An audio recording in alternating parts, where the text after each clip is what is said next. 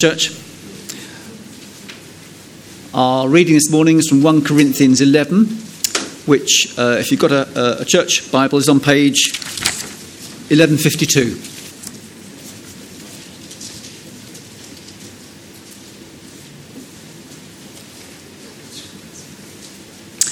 So that's 1 Corinthians 11. We're going to start at verse 2.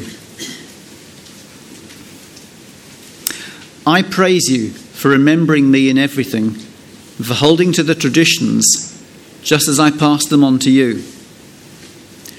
But I want you to realize that the head of every man is Christ, and the head of the woman is man, and the head of Christ is God. Every man who prays or prophesies with his head covers dishonors his head. But every woman who prays or prophesies with her head uncovered dishonors her head. It is the same as having her head shaved. For if a woman does not cover her head, she might as well have her hair cut off. But if it's a disgrace for a woman to have her hair cut off or her head shaved, then she should cover her head. A man ought not to cover his head, since he is the image and glory of God. But woman is the glory of man. For man did not come from woman, but woman from man. Neither was man created for woman, but woman for man. It is for this reason that a woman ought to have authority over her own head, because of the angels. Nevertheless, in the Lord, woman is not independent of man, nor is man independent of woman. For as woman came from man, so also man is born of or through woman. But everything comes from God. Judge for yourselves. Is it proper for a woman to pray to God with her head uncovered? Does not the very nature of things teach you that if a man has long hair, it is a disgrace to him, but that if a woman has long hair, it is her glory? For long hair is given to her as a covering. If anyone wants to be contentious about this, we have no other practice, nor do the churches of God.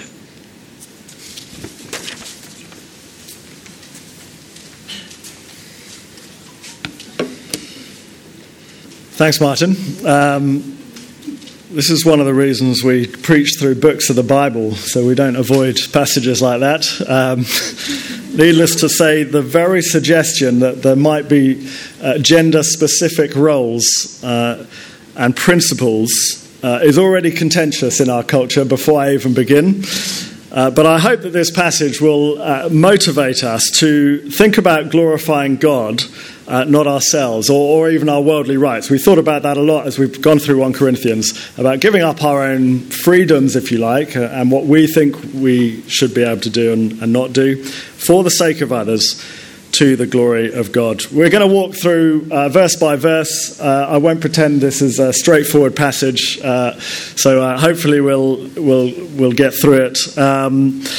And there's lots to think about. There's lots implied as well, and there's endless avenues we could go down with this passage. So we're not going to go down a lot of them. We're not going to think about gender identity and sexuality, all of those sort of things. But a lot is implied from this passage. So I encourage you to think about it more as you go away from this. But let me pray, because we're going to need God's help as we go through. Let's pray.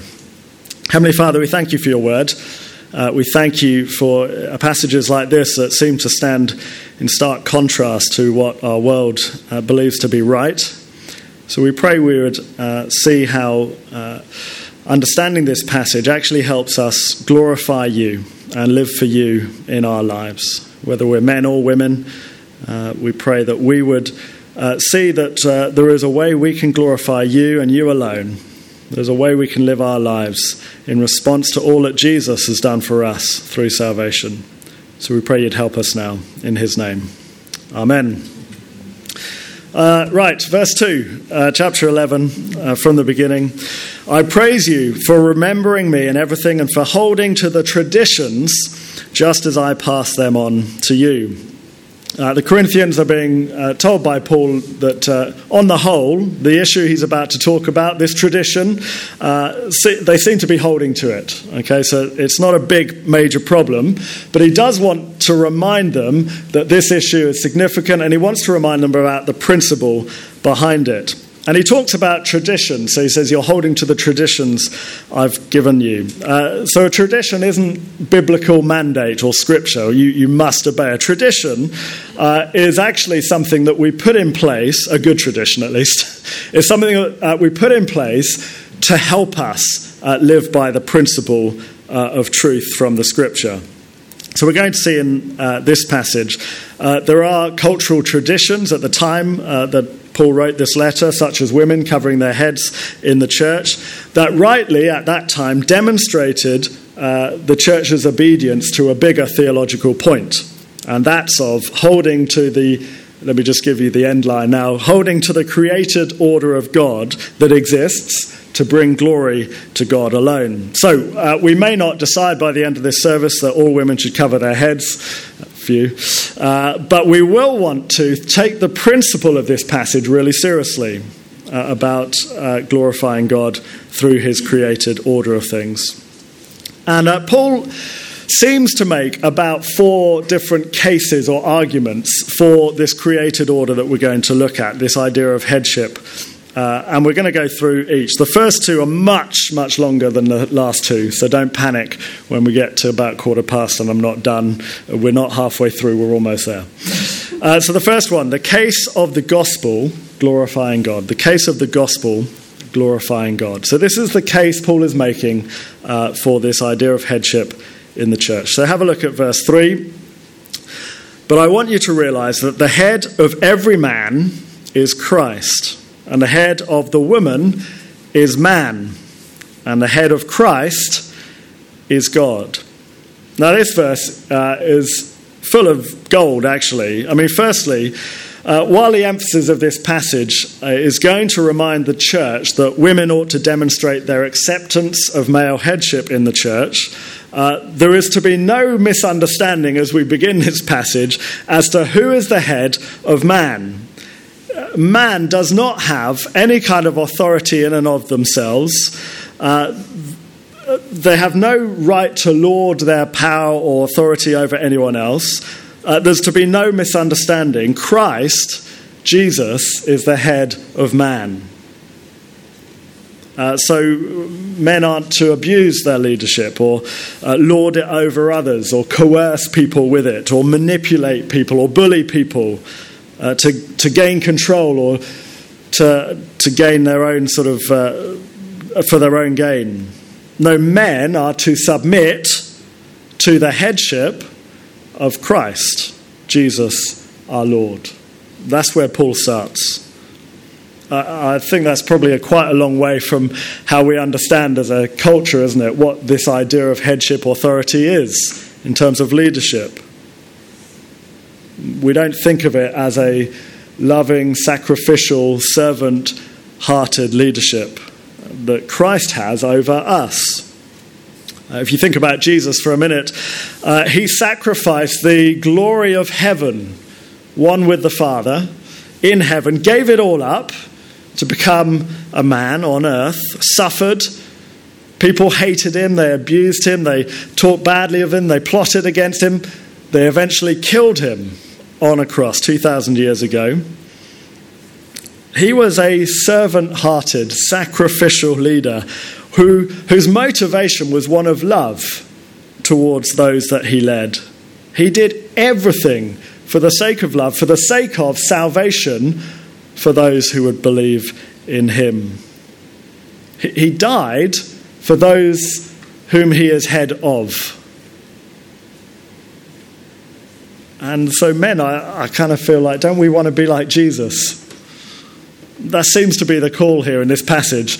Don't you want to be like Jesus? But then lead the church like Christ led. It's not exactly an easy calling, is it?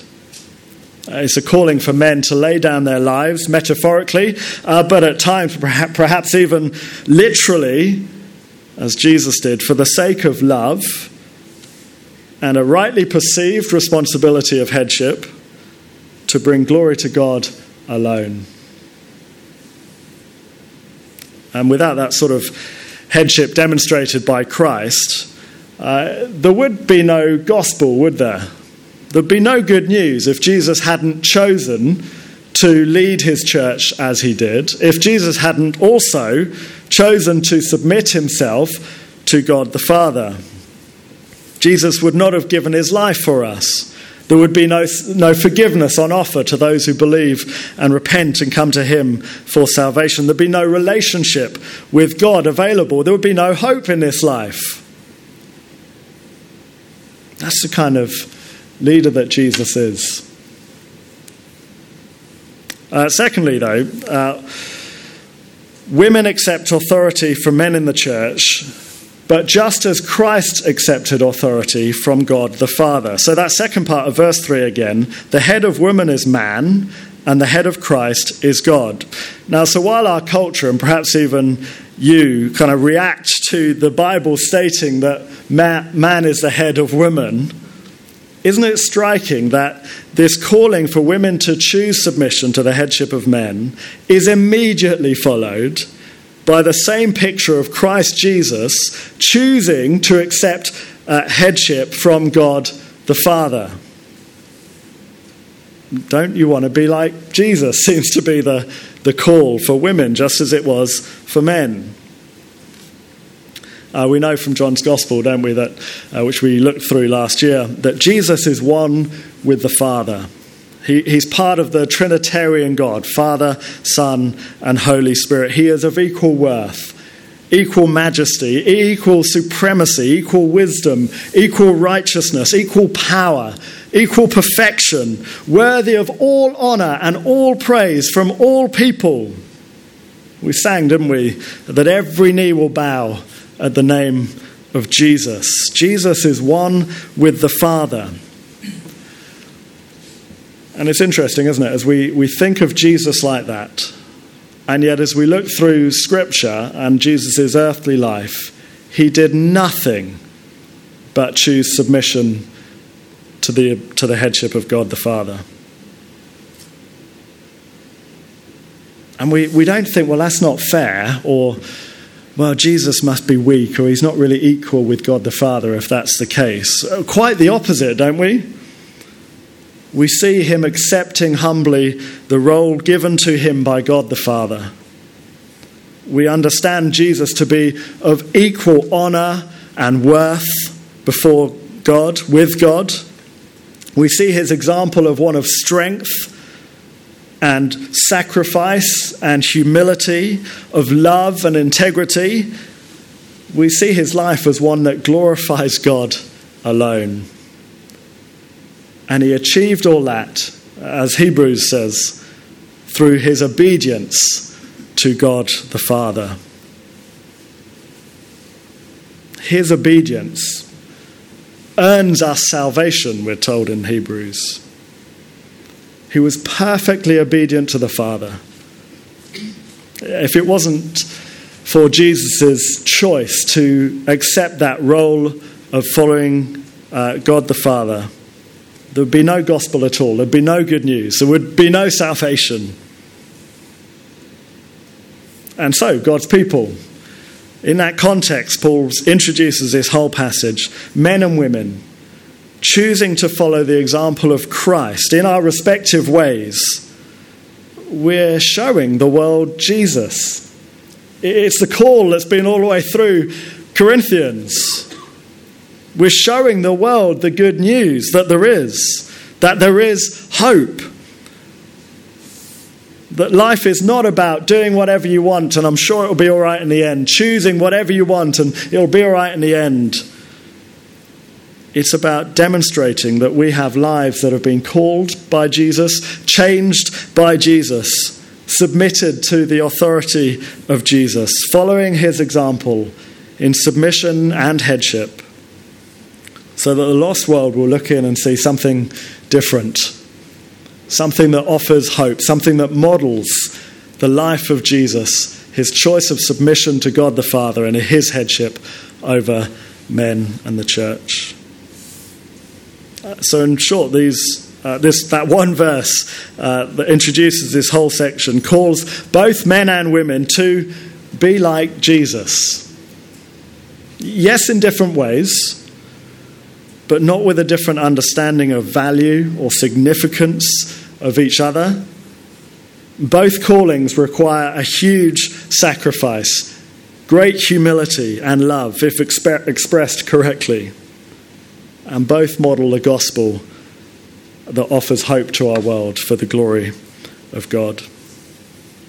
So, what does this principle then of headship look like? That's our introduction from Paul, verses 4 and 5. Every man who prays or prophesies with his head covered dishonours his head, speaking of Christ. Every woman who prays or prophesies with her head uncovered dishonours her head, speaking of man. It is the same as having her head shaved.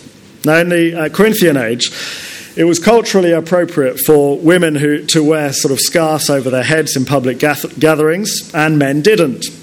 Although there's some evidence that when men and women went to sacrifices of false gods or idols, they would all cover their heads. But in the church, both men and women are expected, if you see in that verse, to be involved in public ministry. Both are praying, both are prophesying. We won't cover prophesying today. We will save that for chapter 12 or 13. We're coming there. But both are expected to be involved, but they are to do it in a way that properly demonstrates headship. Do you see that? And why is that important? Well, in short, because we want all glory to go to God, not anyone else, as his people reflect the life of Christ, as we've talked about in the gospel. So as well as modelling Christ in our roles, the reason it's ultimately significant that we model Christ in the roles that we play in church is because it brings glory to God. So Jesus, in his obedience, didn't just win salvation for us. Part of that was to glorify God. So the order of headship, if you like, is the way the gathered church models the correct way of glorifying God. So have a look at verse 7, just skip through. Paul picks up the word glory later on, but the idea is there through headship. So verse 7, a man ought to cover his head, since he is the image and glory of God, but woman is the glory of man. So perhaps it's helpful to kind of think of stepping stones over a river. All the stepping stones are the same, aren't they? I'm talking like properly made ones, not just hope the thing doesn't move when you step on it. They're all the same. So the first stone perhaps is women, and they choose to accept the headship or the authority of the next step, men.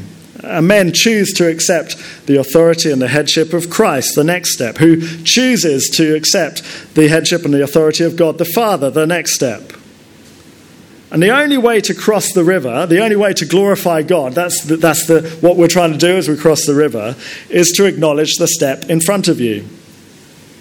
In terms of bringing glory to God, no one step is more or less valuable than the other. They all need to be stepped on. You can't cross the river otherwise. But if you ignore the order, you're going to get wet. You're not going to get to the other side. You're not going to glorify God as he intended. We undermine the way Jesus chose to glorify the Father if we ignore his step, for example, and so on. So, men, we cannot glorify God by ignoring the headship of Christ. Women, you cannot glorify God in the gathered church by ignoring the headship of men. Equally, men cannot glorify God by choosing to accept authority or headship of a woman, because that's to go backwards on the stepping stones. This and a number of other passages in the New Testament is why we only have male elders and male senior pastors in our churches, in our network. Not because men or women aren't equal, not because women aren't capable. We're just called to different roles, called to model and reflect Christ in different ways that bring the glory to God the Father alone.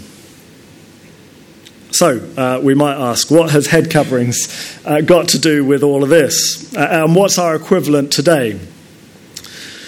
Well, in Corinthian times, where Paul was writing to, a woman with uncovered hair in a public setting would be seen to be setting herself, particularly in a church-gathered setting, to presenting herself in a manner that dishonoured men. That's what Paul says in those verses.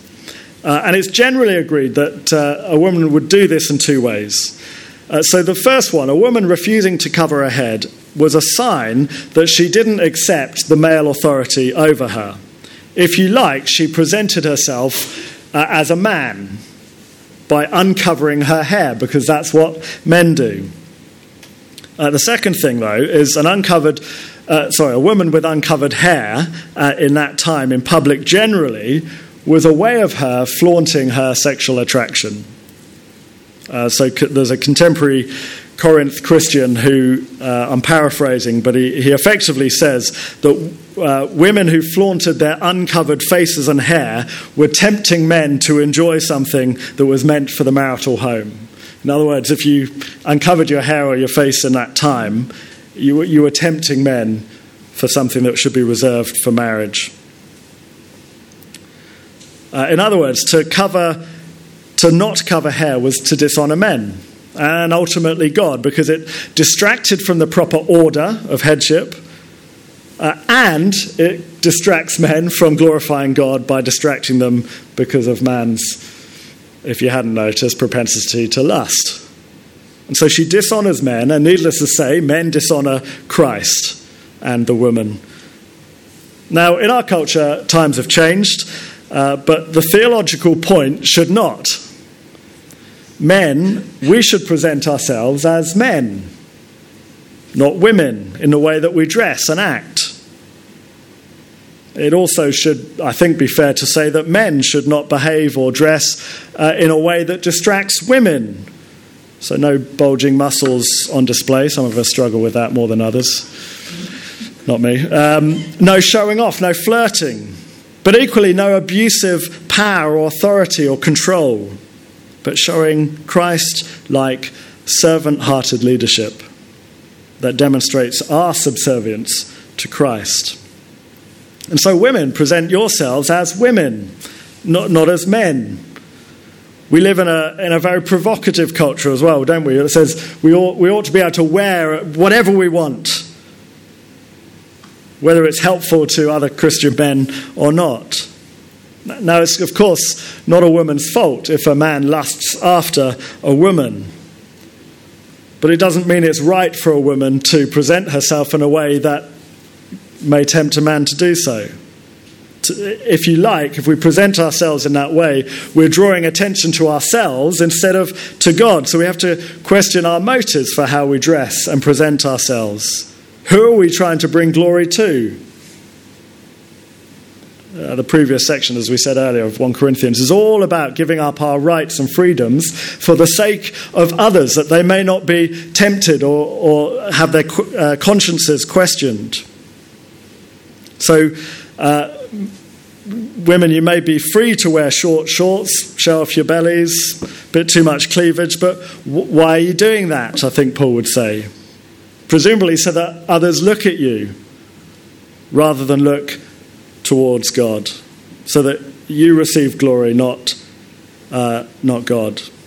The same is true of men as well, particularly in our changing culture. But instead, men and women would choose to follow the example of Christ, to bring glory to God. So women, it means don't dishonour men in the church by seeking the same role as them, of headship, or dressing or behaving like them. And also don't tempt and distract men by the way you dress. Some of that will be particularly challenging and relevant to our teenagers at the afternoon service today. But as parents here as well, we need to raise our children to think like this, to think about the way we present ourselves for the sake of others, to bring glory to God, not just so that we look good before others. So that's the case of, I said it was a long point, the gospel and glorifying God. The second case Paul seems to bring, verses 7 to 9, is from the created order. Let's have a look at verse 7. A man ought not to cover his head, since he is the image of the glory of God, but woman is the glory of man. For man did not come from woman, but woman from man. Neither was man created for woman, but woman for man. Paul here is simply explaining creation, Genesis 2. Let me read Genesis 2, verse 20 to 23 to you. This is when God created the world. So the man gave names to all the livestock, the birds in the sky, and all the wild animals. But for Adam, no suitable helper was found. So the Lord God caused the man to fall asleep into a deep sleep. And while he was sleeping, he took one of the man's ribs, closed up the place with flesh. Then the Lord God made a woman from the rib he had taken out of the man. And he brought her to the man. And the man said, "This is now bone of my bones, flesh of my flesh. She shall be called woman, for she was taken out of man." God created woman literally from man for man. Why? As a helper for him. And I guess the obvious question, well, what does he need help with? Well, we're actually told that in Genesis 2, verse 15. The Lord took the man and put him in the Garden of Eden to work it and take care of it. In other words, God created man to obey God, to look after what God has entrusted him, to summarize it, to bring glory to God, just as Christ did through his obedience to God. And the church exists for exactly the same purpose, doesn't it? To serve and obey God, to glorify God. So women are called from man to help man do that task. It's the very same imagery we get for biblical marriage in several passages. Has exactly this direction of argument. Now remember, this is not about ability or equality. It's also not about the world's affairs. I don't see anything here saying that women shouldn't hold positions of headship in the secular world, for example.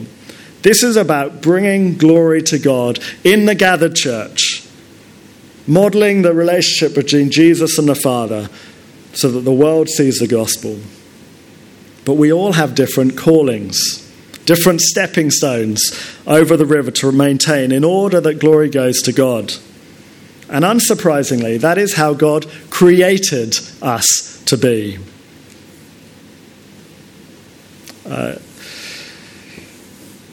Verse 7 points out, I thought I'd address this because it's a slightly challenging one, points out that women are the glory of man. I don't think that's saying that women ought to bring glory to man. I think the point of that passage is that if women don't accept the role they've been given, they in a sense bring glory to man, not God. In other words, it's a distraction from what we're trying to do. So a woman needs to accept her role in choosing submission to men in the gathered church so as not to bring glory to man, from whom she was taken, literally, rather brings glory to God by accepting the roles we've been given. It disrupts the flow of glory, in other words, if we refuse to accept the created order of headship. Now, it's worth saying at this point, and we must be very clear about this point, that no woman is to submit to an abusive man in the church. There are things in place to make sure that doesn't happen. We have a plurality of elders. We have several of us to make sure that no one man can be abusive or take control. There's no sense that a man can tell any woman after the service, "Yep, could you get me a coffee, please? That'd be great. I'll be sat over here." Or worse. Men are not to ask women to do things they're uncomfortable with in an abusive, controlling manner. And such behaviour, if you know of any or you come across any, you must tell the elders immediately, and that person will be disciplined, and the legal authorities will be involved if it's serious, of course. But men lead in sacrificial love. The words in Genesis are special, aren't they? Woman is bone of my bone, flesh of my flesh. Like our own child, unconditionally loved. We'd lay our lives down for our child, not in a patronizing way, in a genuine, loving, you're from me way. It's about respect and honor as we gather as a church to glorify God in the created order of things. It's a reflection of God the Father to God the Son as we seek to grow in faith together. Now, verse 10, it is for this reason that a woman ought to have authority over her head because of the angels. Making the same point, I think. When a woman speaks in a public gathering, it needs to be done in a way that signifies she has an authority over her head, back then signified by a head covering, and a modelling, if you like, of her acceptance of male headship. And the opposite is true as well. Men ought to present themselves in the opposite way. That's why we encourage women to pray and to read scripture and to share testimonies and do children's slots in our services. But we have a male eldership as a church. We even at the moment only have male leaders of services because we want to demonstrate male headship of what's going on within the services. There are other ways of doing it. We've actually been discussing for quite a long time now as elders, whether we should encourage and ask women to lead our services. And one of the things we're keen to do is make sure we obey this passage. If women lead a service, how are we going to demonstrate this created order that brings glory to God in how we do that? We haven't got an answer yet, but feel free to give us some ideas if you like. But it's a good question to ask, isn't it? We don't just bow to what culture says. We take God's word seriously for the sake of the gospel and glorifying him. That last bit about because of the angels in verse 10, frankly, nobody knows what that means. Lots of people have lots of good guesses, and you can talk to me afterwards if you want me to talk about a few of them, but they're all inconclusive, so let's not worry too much about it. We get the main point as we go through. Third point, and these last two are genuinely very quick, the case of interdependence, not interchangeability. They're big words, aren't they? Verse 11 and 12. This is a really key verse to remind us what we've been saying all the way through. Nevertheless, so despite everything I've just said, Paul says, in the Lord, woman is not independent of man, we know that, nor is man independent of woman. Don't forget that, Paul says. For as women came from man, we've talked about that, so also man is born of woman. But everything comes from God. That's what we said all the way along. We are equal. And more than that, we are interdependent. We rely entirely on each other. While women may have been created from man in the created order, if you hadn't noticed, us blokes here only exist because we were literally born of women. He gives the biological argument to say it's exactly the same in the church. There's a created order, different roles. Even in childbirth, different roles. Absolutely equal, both interdependent. You can't separate the two in the church. But also not interchangeable. We can't do each other's roles and still glorify God in the right way. So while we're interdependent, we're not interchangeable. We cannot all be the same to bring glory to God. We have different roles of absolute equal value, absolutely interdependent on each other. Men need women, women need men in the church. But we do have different roles. And after all, he says at the end of verse 12, everything comes from God. Don't think of yourself highly or elevated or more important if you're a man or less important if you're a woman. Absolutely equal, interdependent, just with different roles. And finally, also very briefly, the case of nature and practice. It's a slightly complicated verse at the end there, but Paul seems to be making the argument that based on the normal experience of nature and practice, women tend to have long hair and men don't. Now, I know some men can still grow long hair, but interestingly, if you look around the world, almost every culture, men tend to have short hair and women tend to have long hair. Certainly when you get older, almost exclusively men have short hair and women have long hair. But it's not exactly clear what he's talking about. But it seems to be he's making this argument. Just look around. Think about how we present ourselves. Think about what nature does. Women are given a covering of their hair, a natural covering, to signify that men are heads of women. It gets a bit complicated, but you get the point. I don't think it adds or takes away too much from what we've said. The point is, this is the practice. As I said at the beginning, it's a tradition. It's a tradition of our culture, even mostly still today, where women have long hair and men have short, that demonstrates this idea of headship from the church. I'm sorry, I've gone a bit over time. Let me conclude by stealing a verse from the end of last week's passage, which I think sums up our response to this. It's the first verse of chapter 11. I think it belongs to the previous chapter segment, but it makes a lot of sense for this too.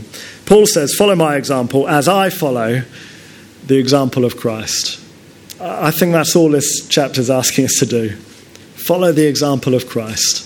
It will mean different things for different people. It will mean a different thing for men, different thing for women.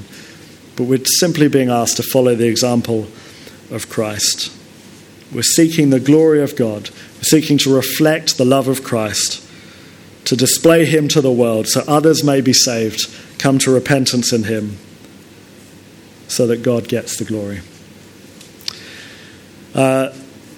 There'll be lots to think through about that in our culture, in our workplaces, in our homes, in our families, in our relationships, in our church from that. So please do be thinking about that. Feel free to talk to myself or the elders or anyone else here.